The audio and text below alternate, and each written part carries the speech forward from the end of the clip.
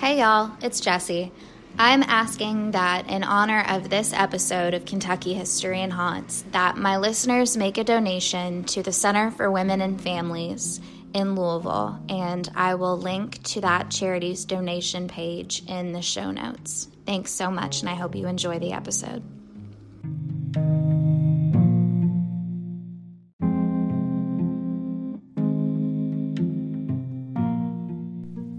I couldn't help but notice that my episodes with the most listens are the true crime episodes, and I am not at all surprised. I love true crime. You love true crime. So, of course, I'm going to keep bringing you the history and the haunts. But for today, I've got a really good true crime episode. It spans several decades, it spans several states, but it mostly takes place in the great state of Kentucky. And it's just, boy, it's a lot. So, this is Kentucky History and Haunts. I am Jessie Bartholomew, and today our story starts with a man named Wilbur Riddle. And it was May 17th, 1968, in Georgetown, Kentucky, off of Route 25, where Riddle was out working as a water well driller. But that particular morning, he had either gotten there early or maybe he had a note from his boss saying, "Don't start without me." So he was just roaming around. He was actually collecting glass insulators that telephone workers had discarded. He was going to paint and sell them. So he's actually scanning the ground, right? He's looking for these things, and he comes across something large, wrapped in a green canvas tarp, tied with rope. And then he noticed this horrible smell. So he tapped the object with his foot, and it rolls down this slope, exposing the body of a naked, decomposing Caucasian female, sort of curled up in the fetal position with her right fist clenched. So Riddle immediately hightailed it to either a gas station or directly to the sheriff's office, depending on the report you read. And everybody heads back to the scene. And they quickly learn that they do not have a lot to work with here. So it's Scott County Sheriff Bobby Vance, Deputy Jimmy Williams, and Deputy Coroner Kenneth Grant. It appeared that she had been there a pretty good amount of time, her eyes had rotted, and her body was badly deteriorated. And there were no possessions anywhere around. Like I said, she was totally naked. There was nothing there that could help ID her. So they were like, we gotta maybe try to get some fingerprints, and to do that, they would have to rehydrate her fingers with chemicals. Now, I did want to explain this a bit because I think it's fascinating. When a body decomposes, the decay can cause the fingers to shrivel, and it makes the rigidity different. It makes it more difficult to use the prints for identification. So there's a term called thanatopractical processing, in which, quote, fluid is extracted from other parts of a body's remains and used to restore tenseness and volume to the fingers in order to plump them for printing. And according to an article in the Journal of Forensic Sciences, quote, the optimal procedure is rehydrating the fingertips with sodium carbonate solution for 24 hours, followed by dusting the finger and transferring the print to adhesive tape. So the investigators did some version of this to rehydrate her fingers and try to get some prints. And they did successfully get one, but at the time they didn't have anything to compare them to, so it was a dead end. There was no one that they had a record of that matched them. So then they look at her teeth, which happened to have a small but significant gap between the front two, which was at least some sort of unique and defining characteristic so they could help build a profile for her. Now, Coroner Frank Cleveland was called in to do the final autopsy, which revealed that she was a young woman between 16 and 19 years old, and that she was petite, standing just over 5 feet tall, weighing just over 100 pounds, so she was pretty little.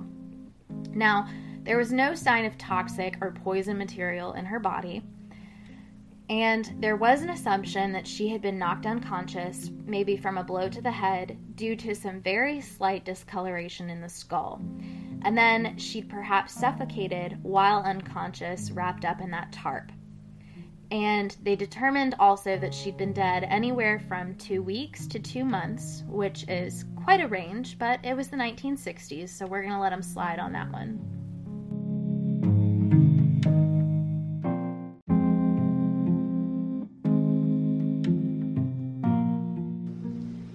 Early on in the investigation, the sheriff realized he was out of his element and he needed to call in the Kentucky State Police.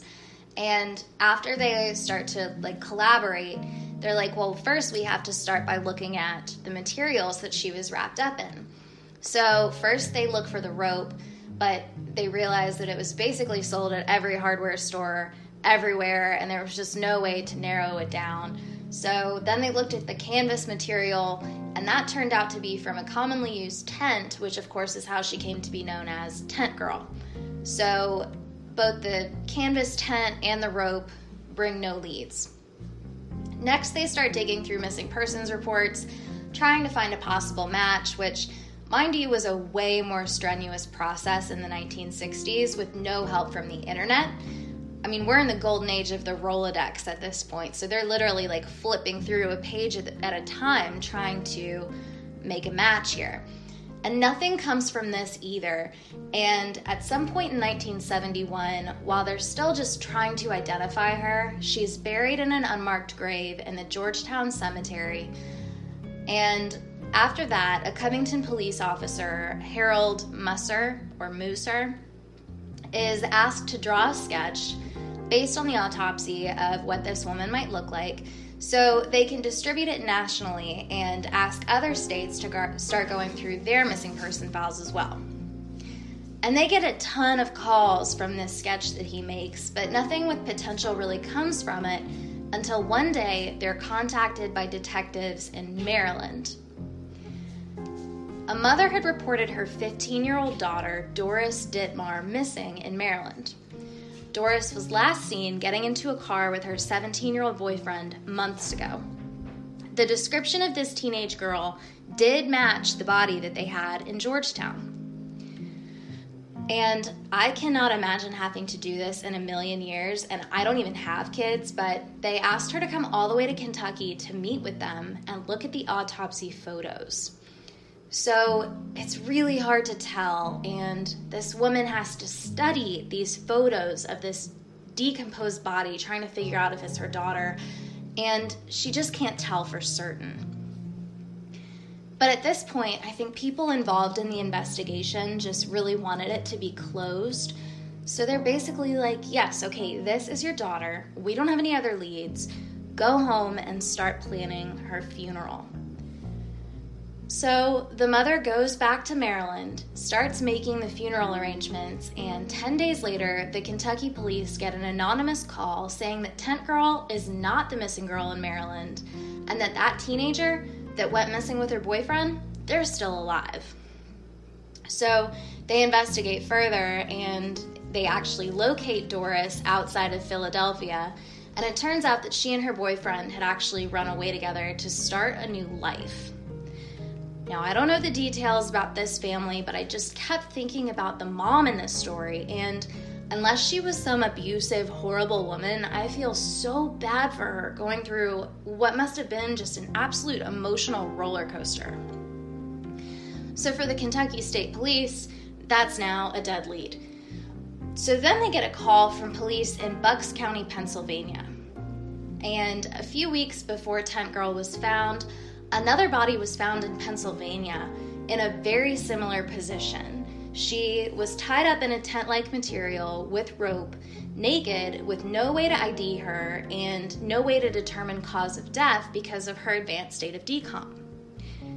Lots of similarities here, but so far away. And I do have a quote here.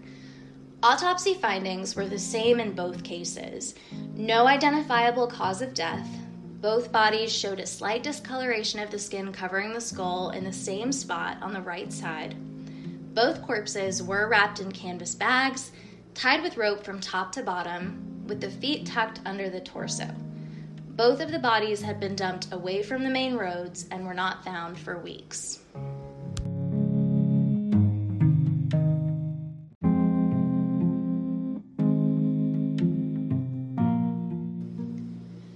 This victim in Pennsylvania was eventually identified as Candace Clothier, and she was very physically similar to the victim in Kentucky.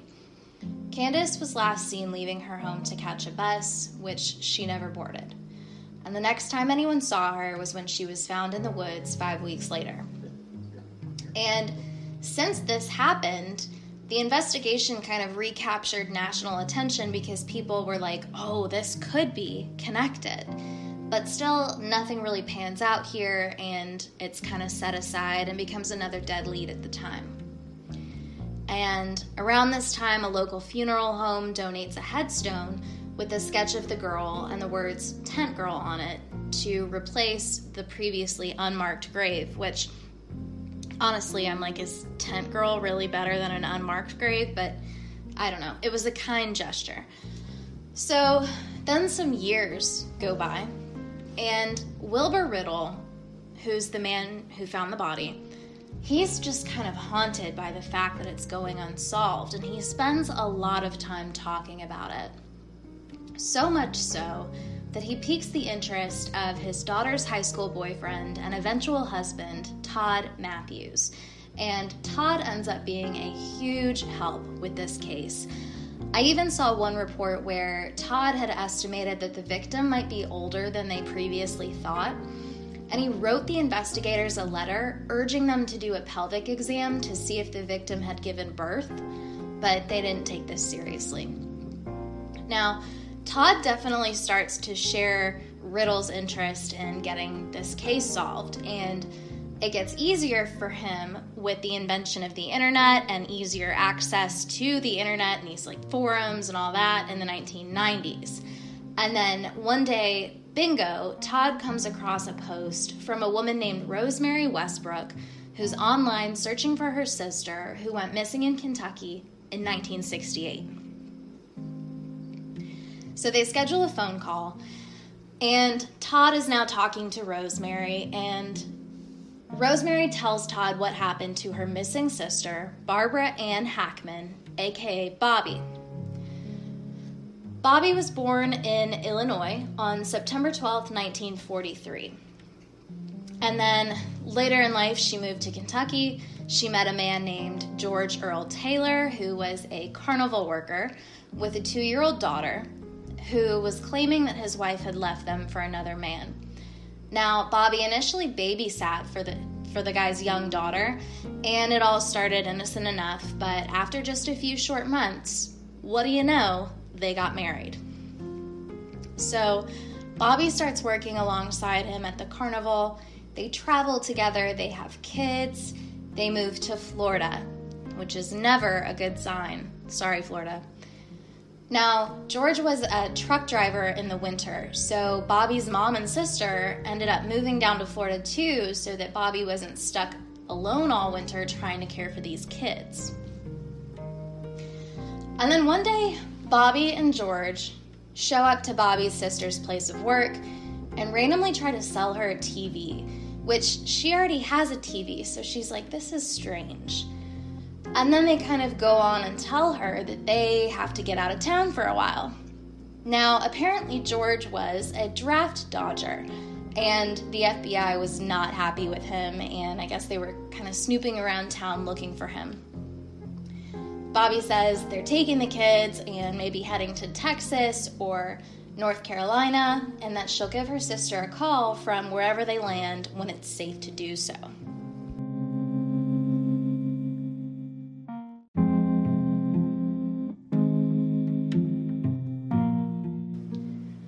Time goes by after Bobby and George leave Florida, and Bobby's sister Rosemary does not hear from her, which is unsettling. But it gets worse when people in town start saying that they've seen George back in town. So he's returned to Florida, and he's living in a different area, in a more rural area, and Bobby is not with him. And someone tells her that George is going around telling people that Bobby left him for another man, which is, by the way, what he told Bobby happened with his first wife when they met at the carnival. And Rosemary is like, I don't think my sister would do that, whatever. So it's suspicious. Now, Bobby's sister goes straight to this town where George is said to be living now, and she talks to the local police department who, wouldn't you know it, had just recently pulled George over for a traffic violation. So he was fresh on their mind, and they've got his address, and they're like, go right over. She goes to confront him. He tells her the same story he's been telling everybody else, and he won't tell her where the kids are. This is when Bobby's sister files a missing persons report in Florida. And when they go back to visit George with Bobby's mother, he's already gone. And then 30 years go by. 30 years, 3 decades. No George, no Bobby, no kids.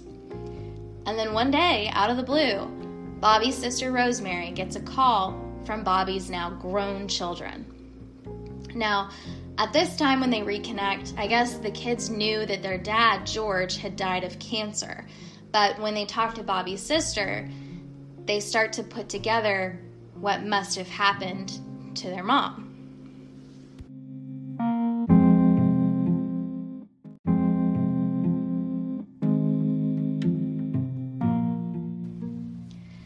So they're like, no, Aunt Rosemary, we did not go to Texas or North Carolina like Mom had planned. They actually all moved back to Kentucky. And they were living in Lexington over a restaurant in a 1-bedroom apartment. Now, when Bobby's oldest daughter was about 7 years old, she said she could remember waking up one night to her mom and dad in a struggle. But she didn't want to get in trouble for being awake that late at night, so she just turned away and pretended to be asleep. And then when she woke up the next morning, her mother was gone.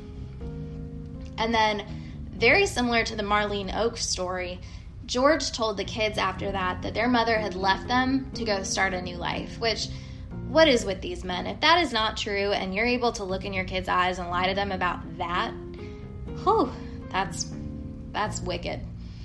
So now that Bobby's family has this new information, they go to the Kentucky State Police with it, but are basically told, no, we don't have a match to her description. And this was actually the point when Bobby's sister, Rosemary, connected with Todd, Wilbur Riddle's son-in-law. Now, Todd said that the reason the police may not have connected her with Tent Girl was because they believed her to be 16 to 18, and Bobby was 24 when she went missing. It could have been that assumed age difference that made them not connect the dots there.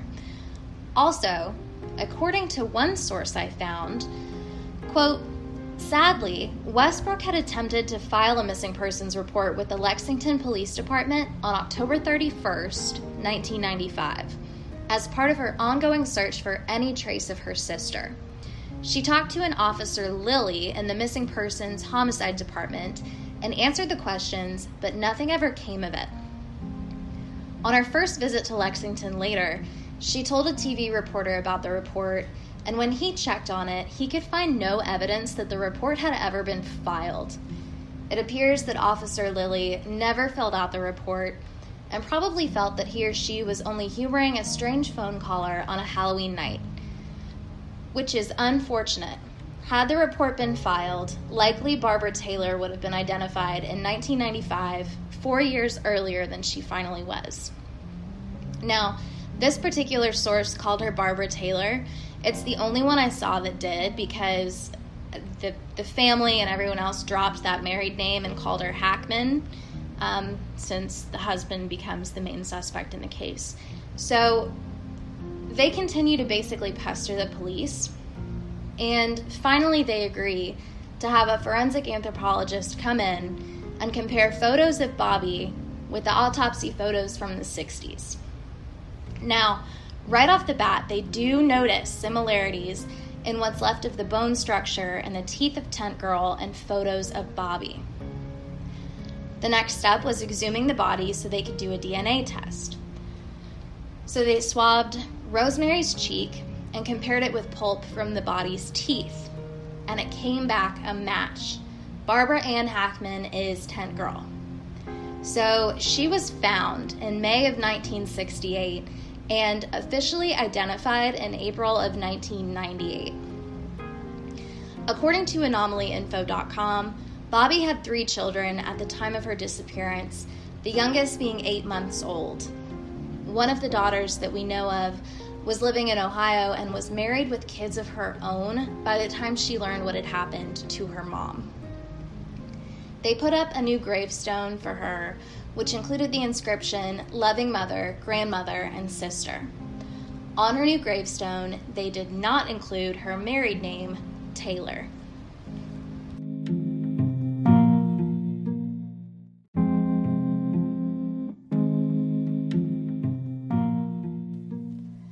In more recent years, they have learned the circumstances of the Pennsylvania case, Candace Clothier, and it sounds like even though they were hauntingly similar circumstances, the two were not related. But I'm still so curious about George Earl Taylor, and specifically if he really had a first wife. If he did, if he was telling the truth about that, who was she and where was she? Why didn't she come forward? Or why didn't anyone come forward during all of this? You know, somebody had to know him and have some answers. The only picture I could find of him was when he was really young, so he's just a very mysterious character in this whole thing. Now, there was some good that came of this. Todd Matthews, who helped to get this case solved, went on to co-found the Doe Network, which is a nonprofit organization of volunteers who work with law enforcement to connect missing person cases with John and Jane Doe cases. And I wanted to give one final note here. I came across this after I'd finished my research basically, but according to Barbara Hackman, or Bobby's findagrave.com bio, she had more siblings when she was younger, but her father and all her male siblings were swept away in a flood. Now, I couldn't find any more information on that, but holy cow, this family is no stranger to tragedy. It's so sad. So, that is the story of Barbara, aka Bobby Hackman, aka Tent Girl.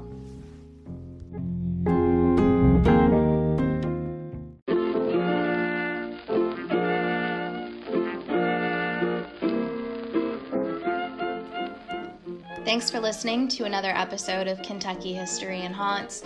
I know this one's frustrating. It leaves more questions than the answers, I think. I used a lot of information from the Crime Junkie episode on this one. It was from February of 2018 called Murdered Tent Girl. I also used an article from the Huffington Post in 2017, A Body in Kentucky, the 30-year-long mystery of Tent Girl, and an article from theartofkilling.com from March of 2020 called Tent Girl. If you know anything about this case, or I missed something or made a mistake, send me an email to kyhistoryhaunts@gmail.com. If you just want to talk about some other topic or whatever, follow me on Instagram, send me a message at kyhistoryhaunts, and find the Facebook page Kentucky History and Haunts.